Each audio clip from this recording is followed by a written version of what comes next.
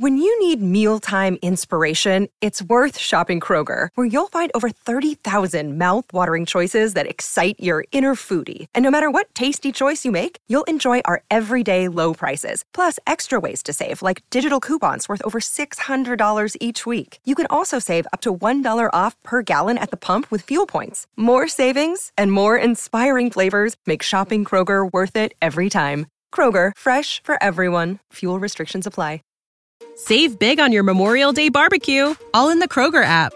Get half gallons of delicious Kroger milk for $1.29 each. Then get flavorful Tyson natural boneless chicken breasts for $2.49 a pound, all with your card and a digital coupon. Shop these deals at your local Kroger today, or tap the screen now to download the Kroger app to save big today. Kroger, fresh for everyone. Prices and product availability subject to change. Restrictions apply. See site for details.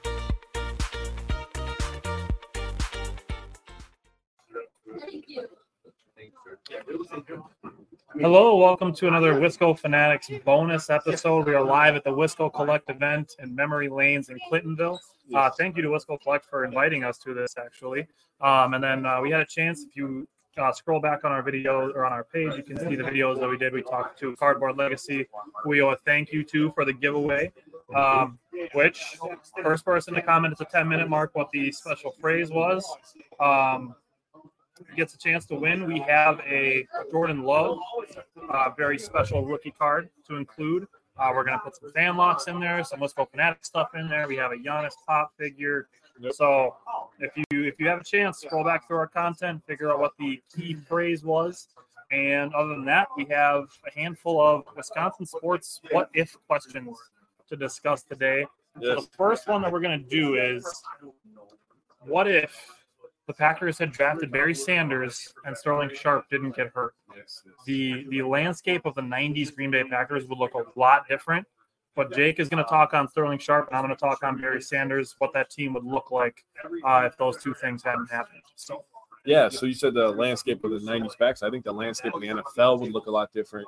The angle that I'm taking is one where I'm going to be making an argument that Favre and Sterling Sharp would be the GOAT quarterback wide receiver duo that ever happened in the NFL. So what I did was I looked up their stats together, and they were together for 1992, 93, and 94.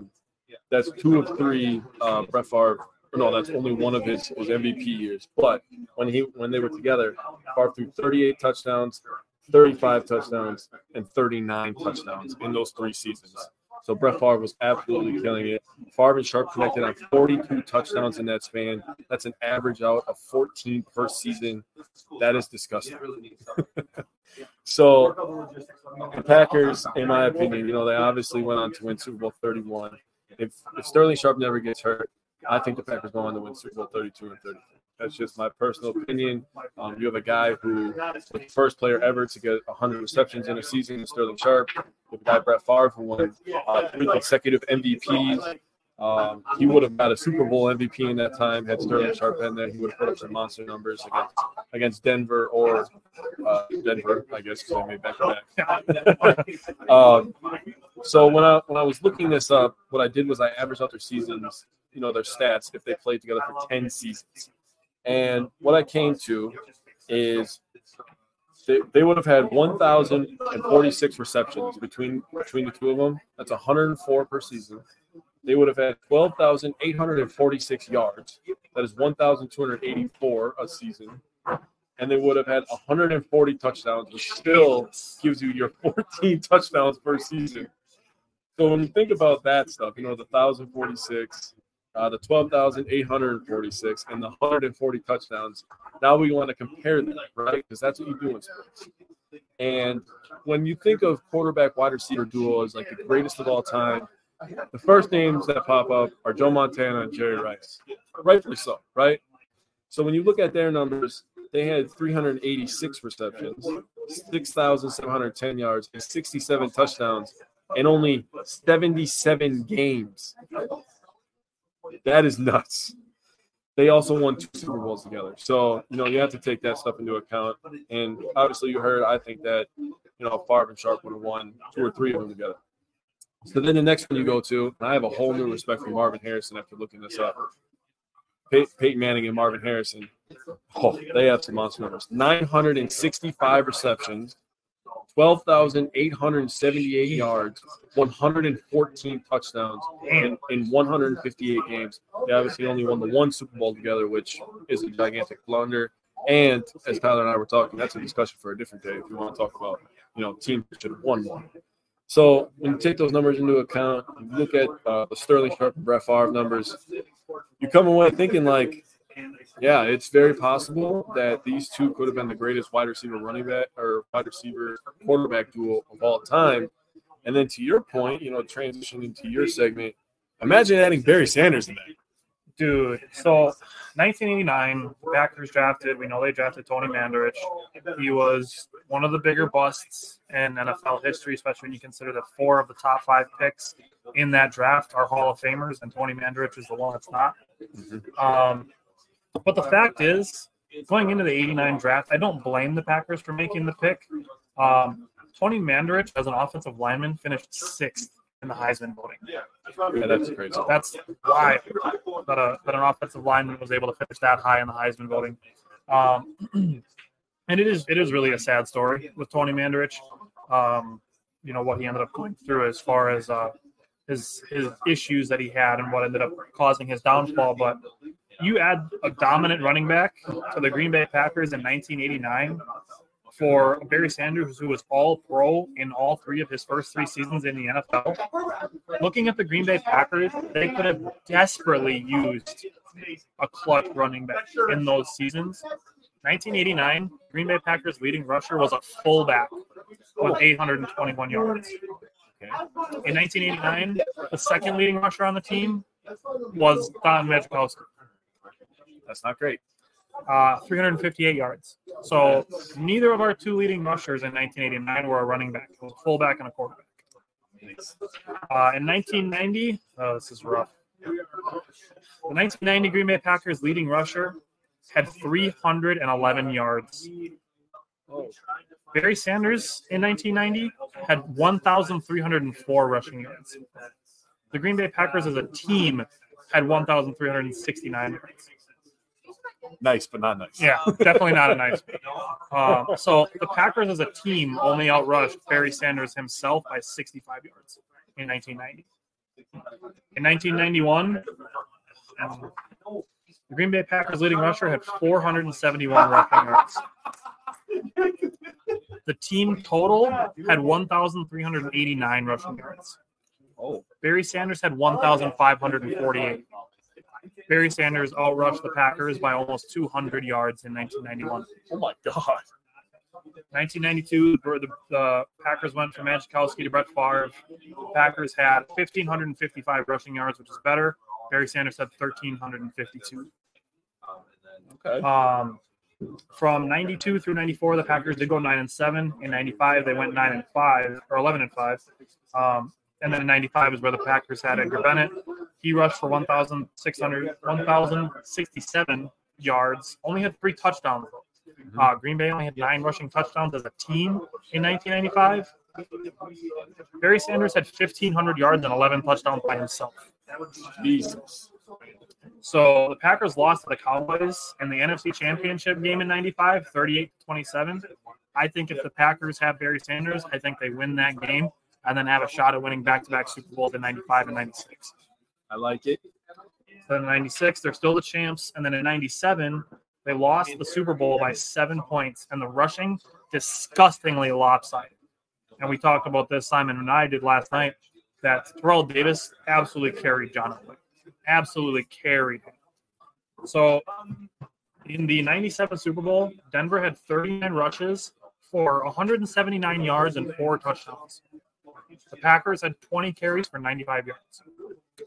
1997 Barry Sanders, 2,053 yards and 11 touchdowns. Looking great. So I think it's very possible that Greg said Barry made me a Lions fan. I think it's very possible that if the Packers had drafted Barry Sanders, they could have rattled off 95, 96, 97. I can see that. I could. In 1998 was Barry Sanders' last year. Green Bay went 11-5. They lost in the first round of the playoffs to San Francisco by 3 points. I think they could have had a rematch with Denver in the Super Bowl because San Francisco lost to Atlanta by 3, and Atlanta beat Minnesota by 3 in the NFC Championship game. And then Atlanta got smacked 34-19 in the 98 Super Bowl. So you look at 3 victories by 3 points, 3 points, and 3 points. Packers could have been in the 98 Super Bowl too. So they could have won 3 straight, been in a 4th, and been playing the playing in the 98 Super Bowl as well. Yeah, well, we also talked about John Elway's first career 7 starts when he had 1 touchdown and 9 interceptions. It's a little bit of a rough start there, but as far as Barry Sanders goes, I'm shocked that he only has 1 MVP. He could have easily had 3 to 5 MVPs. And like I said, 4 of the top 5 picks in the 1989 draft were Hall of Famers, including Deion Sanders. Yeah. So, all right. Anything else you want to say on Barry Sanders, Sterling Sharp, as it relates to the Packers or? So I said that Favre and Sterling Sharp would have been the best wide receiver quarterback duo. You want to talk about a 3-headed monster?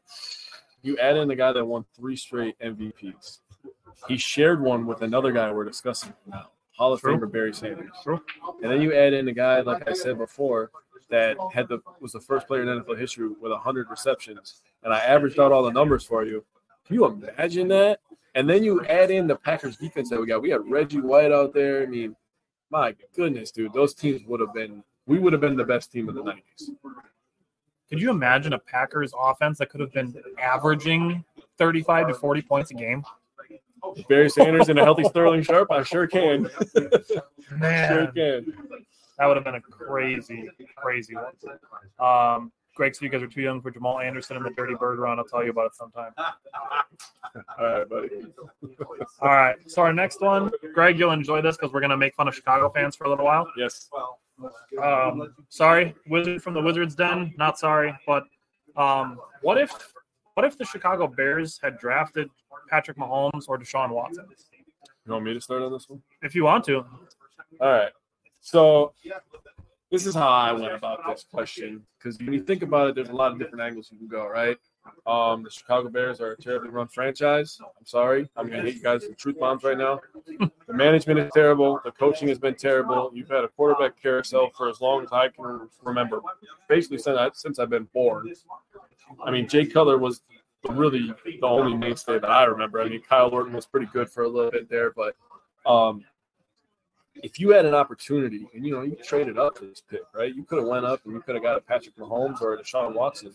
And Patrick Mahomes wasn't Patrick Mahomes. Now, I know this is going to sound like really crazy to people, but you have to go back to 2017, right? And in 2017, Patrick Mahomes had 284 yards, 1 interception, and he played like barely any snaps, right? And you look at that 2017 Chiefs roster, they had 4 Pro Bowlers. Alex Smith was a Pro Bowler. He got to sit under Alex Smith for a year and learn the game of football from Alex Smith. Kareem Hunt was a Pro Bowler. Kareem Hunt was a very, very good player early in his career. Tyreek Hill made his first Pro Bowl. And Travis Kelce burst onto the scene. And this is the beginning of when he started taking the mantle as the best tight end from Rob Gronkowski, because the injuries were starting to stack up on Gronkowski. So you're looking at all these new toys, Tyreek Hill, Travis Kelce, Kareem Hunt, and then you're going to throw a guy in there that can throw across the field blindfolded with his left arm. And it's just like, yeah, it's a match made in heaven. And I didn't even bring up that he is with one of the most successful offensive coaches of all time in NFL history as his head coach. So this Mahomes to Kansas City, this was just the stars aligning perfectly, in my opinion. I don't think a Mahomes who got to sit for a year would have turned into the Mahomes that we see now. I'm not saying the talent wouldn't have been there, but the management, you start up top. The Hunts, they're terrific owners. They do the right things for their players. Obviously, we've seen that with Chris Jones and Travis Kelce, and Mahomes, obviously. But, they do the right things. From the top down, it's tremendous, right? The Bears are not run like that. So I don't think Mahomes would have turned into Mahomes, because his first year, starter in 2018, over 5,000 passing yards, 50 touchdowns, 12 interceptions. He had an 80 QBR. That is tremendous stuff from anybody, let alone your first year as a starter, right? But when you get to go into an offense with a Tyreek Hill, who obviously we know He's kind of changing how GMs look at wide receivers, right? He had that guy. He has one of the top 2 or 3 tight ends of all time. So you take that stuff into consideration. Now we go to Deshaun Watson. Deshaun Watson, he's coming off of a national championship game win. He played 7 games in 2017, and he had 1,699 yards, 19 touchdowns, 8 interceptions. He had an 83.7 QBR. So actually a better QBR than Mahomes' 50 touchdown season, which is insane. But you look at that 2017 roster for the Texans, and you're going to think about the Texans and think they were terrible. In 2017, they had a very decent roster. Jonathan Joseph was over there making Pro Bowls. They had J.J. Watt, who was one of the best defensive players of all time. If injuries didn't happen, I think there's a real case for J.J. Watt being the best defensive player ever. Like, the injuries really derailed his numbers, even though he still has some disgusting numbers. First player with 20-plus sacks in consecutive seasons and stuff like that. He also had DeAndre Hopkins. You guys remember how good DeAndre Hopkins was when he first burst onto the scene? The guy has 5X hands. Of course you're going to complete the ball to him. He's wearing oven mitts. So you look at Deshaun Watson. Obviously in 2018, he played some more snaps, 1 in 7 games.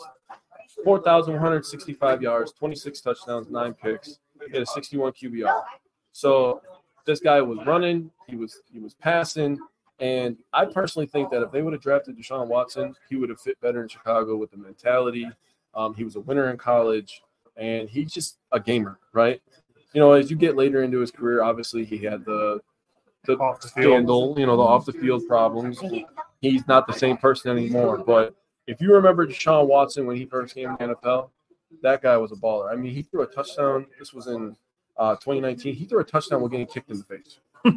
So the guy's pretty good. The Chicago Bears would be in a much better position if they drafted Deshaun Watson, but they didn't. So, Greg said JJ's magic year was one of NFL history's greatest. He was robbed the MVP by Aaron Rodgers. This should go well with the host. Was that 2011? Was it 11 or 14? I think it was. You're referring to 2011? Was that the year that he caught a touchdown? And he also had 2 defensive touchdowns. I think that's the year. I don't know. It's hard to beat the 15-1 Packers. That's tough. That's tough. If you're talking about 2011, I mean, you're a quarterback coming off of a Super Bowl victory, and then you put up those kind of numbers. I mean, He was basically becoming the darling of the NFL. What did he have, 48-4 that year? Yeah, it was ridiculous. All right. So the way I looked at it, I kind of went more year by year. So Chicago had the number 2 pick in 2017. Yep. They could have had Mahomes. They could have had Watson. They could have had Christian McCaffrey. The 2017 draft was really good. Pretty good. They didn't. They drafted Mitchell Trubisky. Yeah. If you really look at what could have been, if you put a great quarterback with some of those really good Bears defenses, it's a little scary, honestly. Yeah, Robert said I was even saying Houston was set for years with him. He was great in his first few years. He absolutely was. So you look at 2018, Patrick Mahomes wins the MVP and Offensive Player of the Year. That in itself is very rare. The Bears that season were 12-4. Could you imagine MVP, Offensive Player of the Year Mahomes with the 12-4 Bears defense? That would have been disgusting. That team probably wins the Super Bowl, to be honest with you. Guaranteed. If you take the Chiefs offense with that Bears defense, oh yeah. Meanwhile, that season, the Green Bay Packers were 6-9-1 in Mike McCarthy's final season as a Packers head coach. Yeah, that was rough. Bears could have used this pick to pull away from the rest of the NFC North. The Texans went 11-5 that year. Deshaun Watson threw over 4,000 yards with 26 touchdowns and added 550 rushing yards and 5 rushing touchdowns. 2019, the Bears went 8-8. Chiefs went 12-4, won the Super Bowl. Texans went 10-6. Deshaun Watson had 3,852 yards and 26 touchdowns. Patrick Mahomes had 4,000 yards and 26 touchdowns. Mitchell Trubisky, 3,100 yards, 17 touchdowns in 15 games. Nice. Packers went 13-3 that season with the first-year head coach Matt LaFleur. So Bears are not trending in a great direction after missing out on these 2 quarterbacks potentially. 2020, the Bears go 8-8 again. They make it as a wild card team, score only 9 points. That season, Mitchell Trubisky started 9 games. Nick Foles started 7 games. And Deshaun Watson led the NFL with 4,823 yards and 33 touchdowns. Packers went 13-3 again. Chiefs went 14-2. Patrick Mahomes had a 38 touchdown, 6 interception season with 4,740 yards, and Aaron Rodgers won the MVP.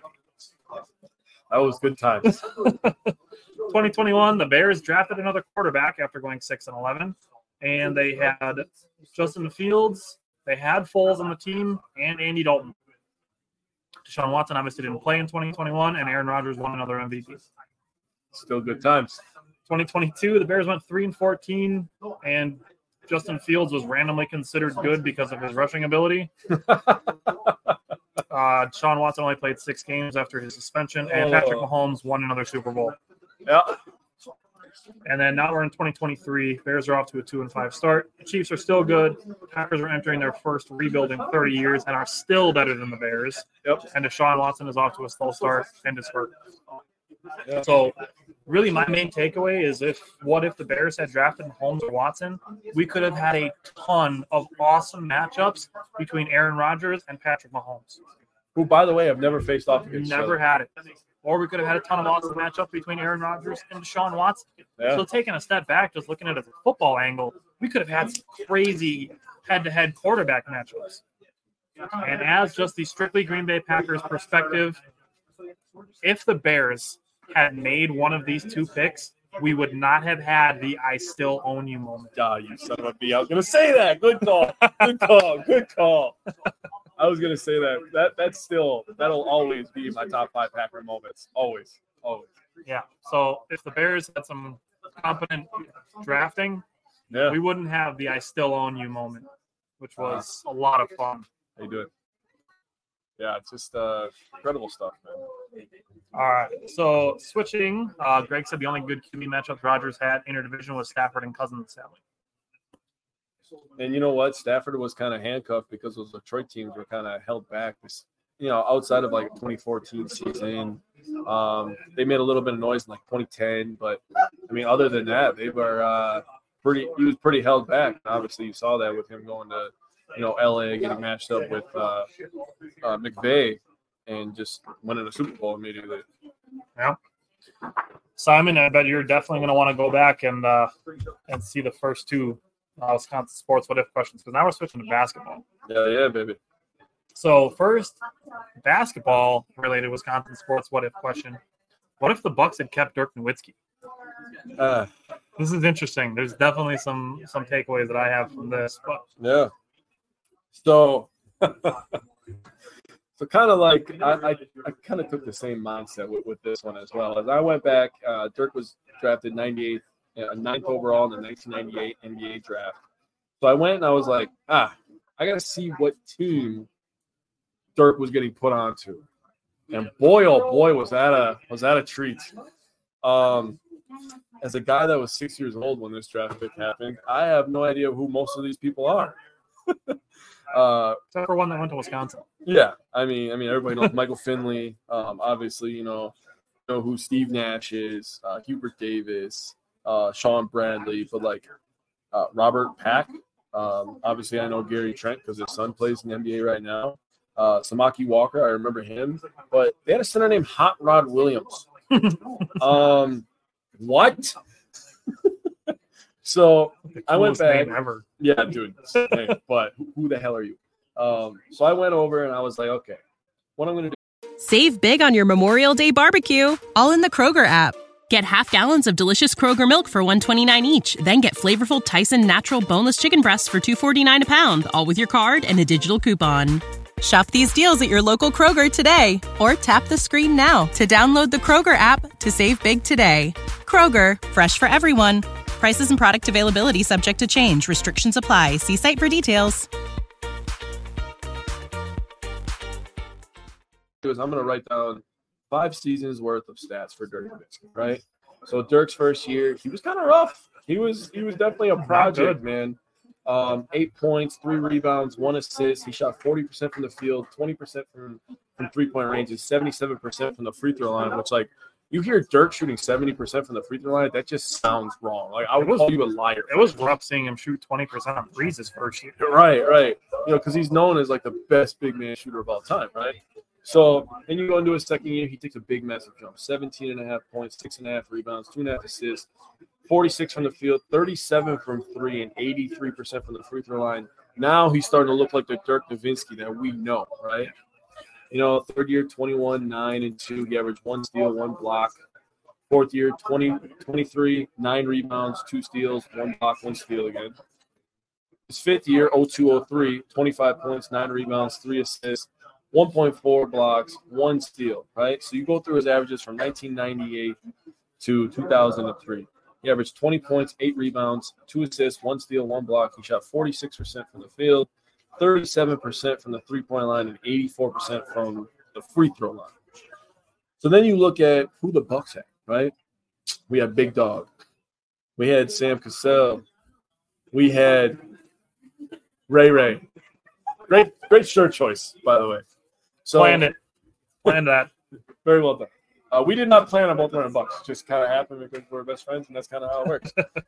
So then you go from 98 to 2003, right? I average all these guys' stats out as well. So Ray Allen averaged 21, 4.7, 4.1. He shot 45% from the field, 41 from 3, which is disgusting. He shot 41% from 3. Add Dirk Nowitzki to that, and he shot 89% from the free throw line. Sam Cassell, 19, 4, and 7, 46% from the field, 33 from 3. That's going up with more space, and 86% from the free throw line. Terrific free throw shooting, by the way. Glenn Robinson, Big Dog, 20 points, 6 rebounds, 2 assists, 46 from the field, 33 from 3, and 82 from the free throw line. So I got 2 takeaways from this. One, the Bucks are winning 2 titles. They're winning 2 titles. They're gonna win the 01-02, and they're gonna win the 02-03. I don't care what anybody says. I looked up the finals. I looked up who they would have played. I looked up at all that stuff. The Bucks are winning 2 titles in a row. They're going to potentially become a powerhouse in the Eastern Conference. They're going to have one of the best superstar duos in the current NBA at that time, in Ray Allen and Dirk Nowitzki.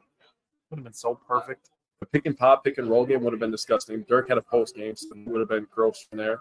Would have gave space. Plus for Big Dog in the post, right? Spacing around him. Imagine pick and rolls with Sam Cassell, who was a great playmaker back then, super smart guy, and with Dirk Nowitzki. I mean, that would have just been unfair. And I also have one more. The Bucks would have never traded Ray Allen. Ray Allen would have been a Buck for life, in my opinion. He would have stayed there, would have been an all-time great, because that was the era of basketball we're in. You got to think this is before everybody started ring chasing, right? I mean, there was still a little bit of it. I mean, at the end of your career, Gary Payton went on the Lakers, Karl Malone went on the Lakers. Like, there was still that kind of stuff. But, like, superstars doing it, that wasn't a thing. You were loyal to your team that drafted you, correct? So I think that Ray Allen never would have got traded to the Supersonics, who was very good on the Supersonics, by the way. He almost averaged 6 assists per game his first year when he got there. And the Bucks win 2 titles. So for me, the short answer is the Bucks win the 2001 championship. Having him and paying Dirk Nowitzki to stay a Milwaukee Buck, I think the Bucks could have avoided the O.J. Mayo contract. That set them back a little bit. Rookie year, Dirk, like Jake said, was bad, like really bad. His defense was actually okay, but his offense was nothing like we came to know over his career. Jake brought up his shooting numbers. Second year, he started to really become the beast that we know him as. And in 2001, he averaged 22 points, 9.2 rebounds, and 2.1. Damn near a double-double on 47% from the field, almost 39% from 3, and 84% from the free throw line. Would have made an already NBA best offensive rating even better. Dirk Nowitzki would have been the 3rd best three-point shooter on that team, obviously behind Ray Allen. Yep. Can you guess who the other three-point shooter that he would have been behind is on the Bucks? I'll give you 3 guesses, and I bet you they're all wrong. I'm not going to get it. God, I don't know. You got to guess. 3 guys. Give me 3 names from the 2001 Milwaukee Bucks. God, I'm drawing blanks, man. Oh, my. You know how long ago that was? You got to know the roster at least, or at least the time period. I mean, I know the time period. Michael Jackson. God, I got nothing. You just tell me. Okay, it's not Sam Cassell. I know that because he was. It's not Glenn Robinson. I know he was. They that's when they started to go down.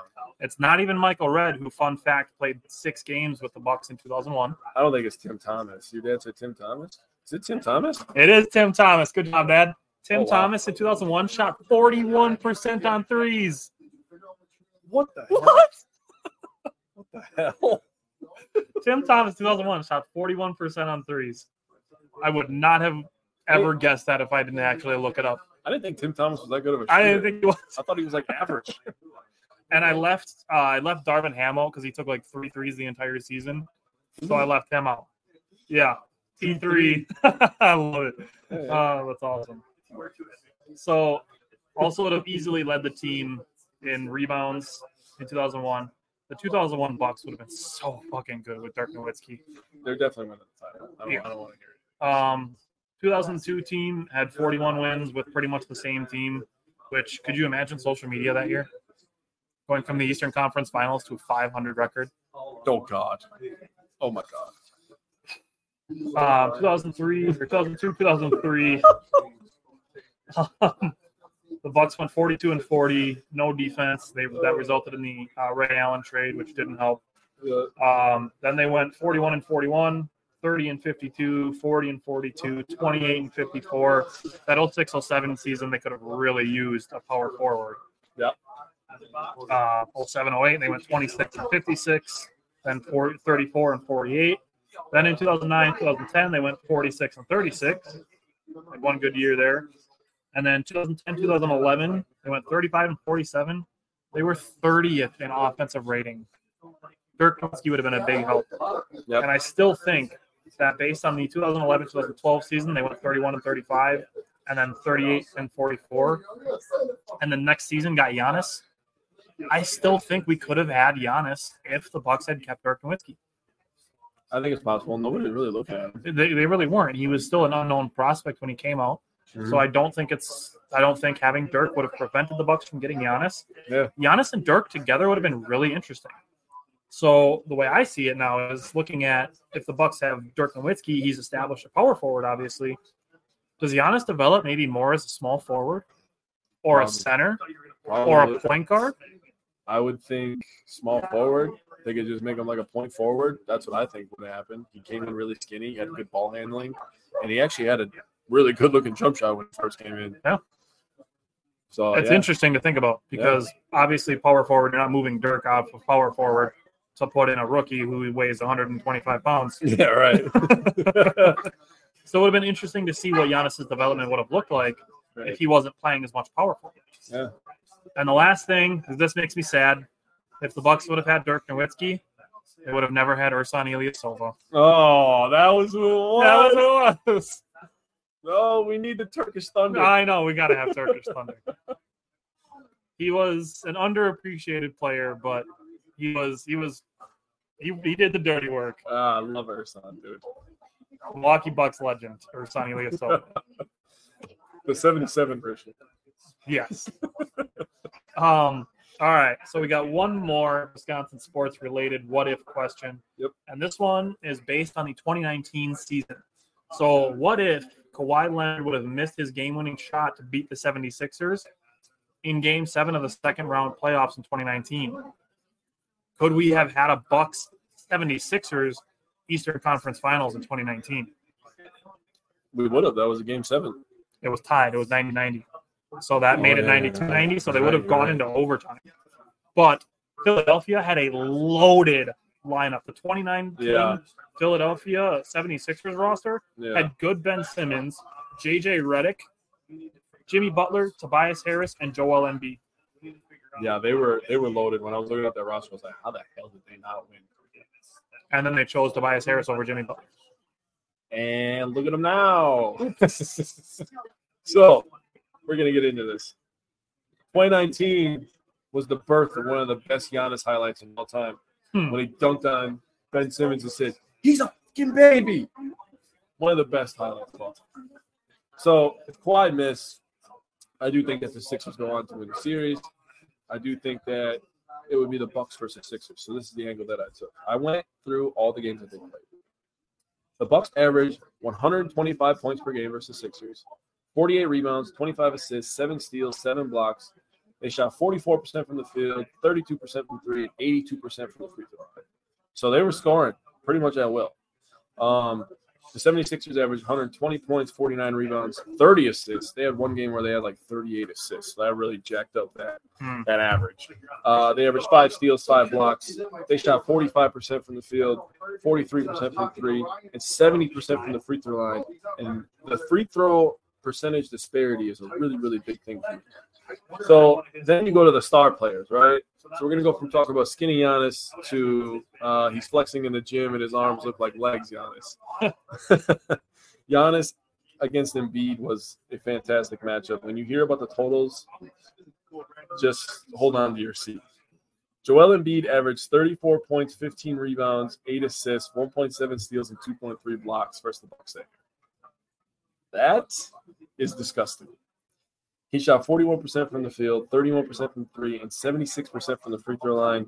He had a plus-minus total of -3 for all 3 games. He was +3 the first game, -6 the second game, and he had a plus-minus of 0 in the final game. The Bucks took 2 out of 3 games. Yep.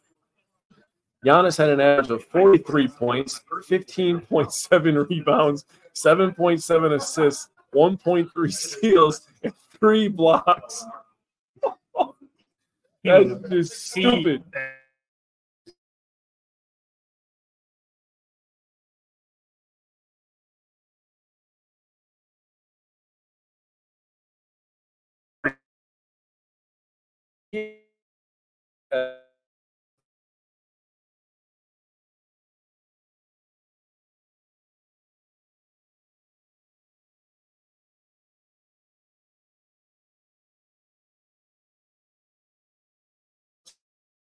The free throw percentage is crazy.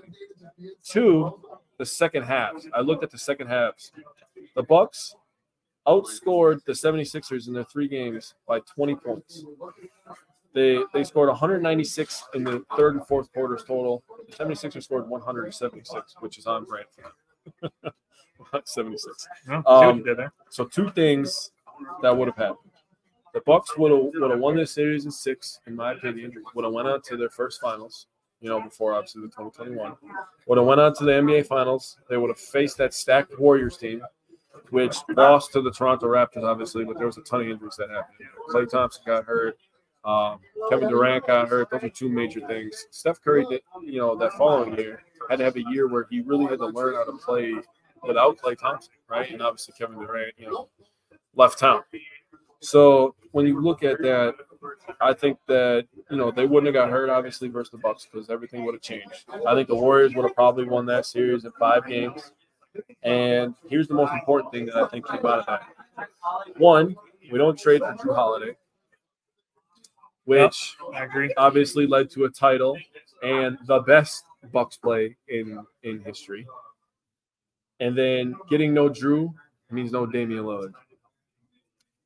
Those are the 2 things that I took away. Good job. I have that in my notes. Thank you. Those are the 2 things that I took away from this. So the way I looked at it is the Bucks won 60 games in the 2018-2019 season. They had the number 1 offense and the number 11 defense. The Bucks, like Jake said, were 2-1 against Philadelphia in that season. They averaged 125 points to Philadelphia's 120.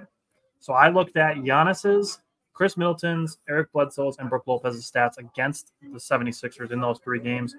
Bledsoe did get hurt in the 3rd one, and George Hill dropped 20 points in his absence.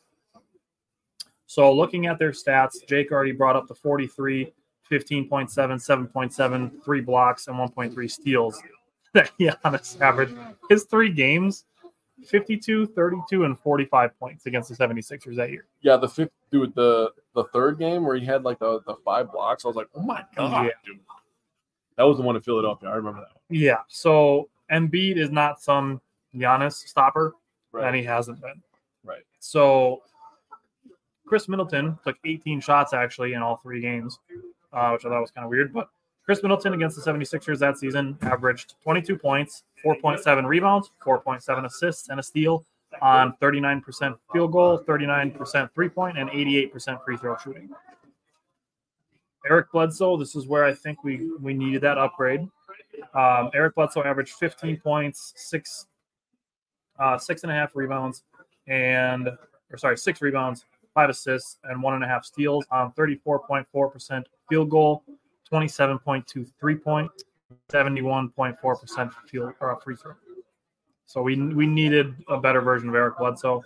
And then Brook Lopez averaged 14.7 points, 4 rebounds, and 2.3 blocks on 41.7, 33.3, and 83% shooting.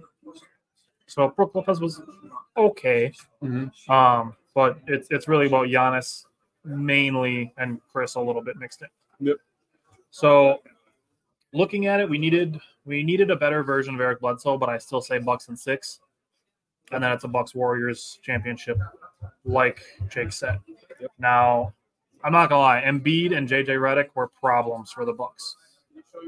Joel Embiid had 30, 40, and 34 against the Bucks. There's no denying in 2019 that Joel Embiid kind of owned Brook Lopez a little bit. Yeah. And then JJ Redick, we knew that the Bucks were not great at defending the 3-point line. And JJ Redick had 19, 19, and 29 in the 3 games. Yeah. Jimmy Butler in the second game did have 27 points, but other than that, those 2 were the main problems for the Bucks. And then what I'll say is Philadelphia was not building a wall against Giannis. That was all Nick Nurse and Griffin and Adrian Griffin. So that was not being done by Philadelphia. So Giannis doesn't get bottled up like he did in the 2019 Eastern Conference Finals against the Raptors. Yeah. So I firmly believe the Bucks end up in that championship. The Bucks played the Warriors twice. They won 134 to 111, and then a month later they lost 105 to 95. It would have been just a step back. Bucks Warriors would have been an amazing series. Yeah. It would have been amazing basketball. That would have been fun. But let's just say the Bucks win that championship like the Raptors did. I agree with Jake. I think Eric Bledsoe sticks around a little bit longer, which means we don't end up with Drew. That means we don't end up with Damian Lillard. So you brought up Eric Bledsoe's 3-point shooting, not the dog and the guy, but 22%, right? 27%, which is not much better. You're going from 27% to Damian Lillard, who probably shoots over 33% from 30 feet. Bro. I'm going to pull it up. I'm going to see what Damian Lillard's playoff 3-point percentage is. It's got to be nuts. I know last year I want to say it's like 37, I think. I know last year he led the NBA in most 3-pointers made from 30-plus feet. I know he led in that. That's a straight-up fact. All right. We're going to find out here real soon here. Playoffs. 3-point shooting. I nailed it. 36.9. 36.9. So basically 37% 3-point shooter in the playoffs. Nice. Yeah, that's going to be a welcomed upgrade for the Milwaukee Bucks, especially when they end up in half-court offense situations. Yeah, I mean, I don't really feel like I should have to explain this, but I'm going to explain it, right? Because we might have some new followers. When the playoffs come, the game slows down. Mm-hmm. It becomes more half-court. Yep. The last couple of years with Drew Holiday, when the game slowed down, and, this could be on the coaching too. This could not just a player, right? Drew Holiday, his offense went kind of stagnant. Our offense went kind of stagnant. They kind of just threw it to Giannis, and you're like, hey, you're big and fast, and you usually overpower people. Also, while you're getting ran over by 3 people at one time and hacked and thrown to the ground, we also want you to continue to play elite defense, even though you're exhausted. The Damian Lillard thing does a lot of things on this front. One, Giannis doesn't have to carry all the offensive load. That is perfectly fine with me. If Giannis, from his comments the other day, if he wants to play second fiddle to Damian Lillard, let him play second fiddle to Damian Lillard. He's the best second fiddle that I've ever seen in my entire life. 2, the free throw shooting of Damian Lillard is going to be an absolute problem. We saw it once already. It's going to be an absolute one game problem. It's already made one difference. Giannis is going to have more energy on the defensive side of the ball, which we're going to be playing a much more up-tempo style of defense, getting some more runouts. Giannis is now going to get more free runouts. You saw Marjon get runouts. I mean, et cetera, et cetera. I don't want to give away everything. That first game, I'm really excited for the potential of this team. I was trying to leave Tyler alone because he was at the game, but every second I was watching the game, I was like analyzing everything. I was like, man, I wish me and Tyler were just watching this together, like on the camera and just talking about things that we see. But no, there was a lot of really, really good and positive takeaways. People are gonna worry about, Kelly Oubre shooting out of his mind. That shit happens. I saw some people say some dumb shit about that too. I saw some things about like Pat Connaughton and stuff. It's like, dude, do you guys understand that like the other players are NBA players too? Like they can shoot and they jump high and they run fast and Google's free too. Yeah. And whenever people ask questions, right? They ask mostly dumb questions. Even though the teacher lied to you and said there's no thing as a stupid question. They're stupid questions. And I comment Google.com, I always get some backlash.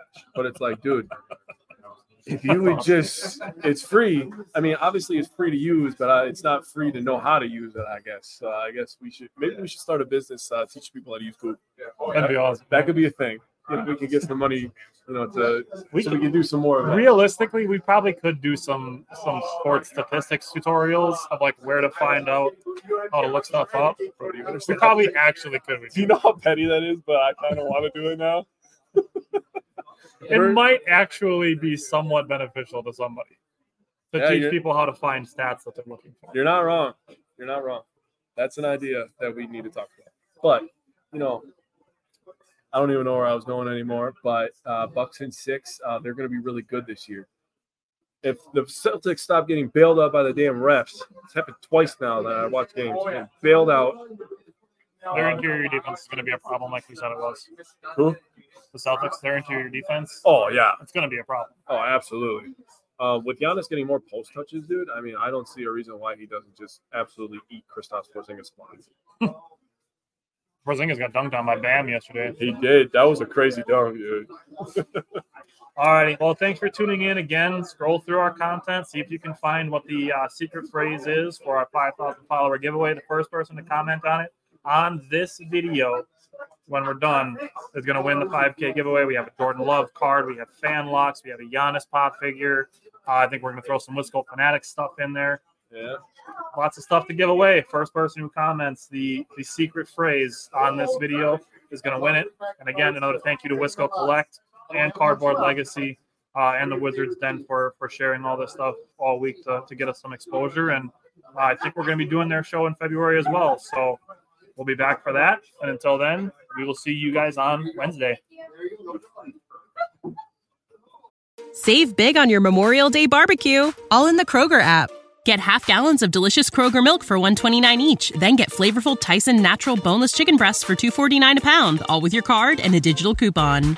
Shop these deals at your local Kroger today, or tap the screen now to download the Kroger app to save big today.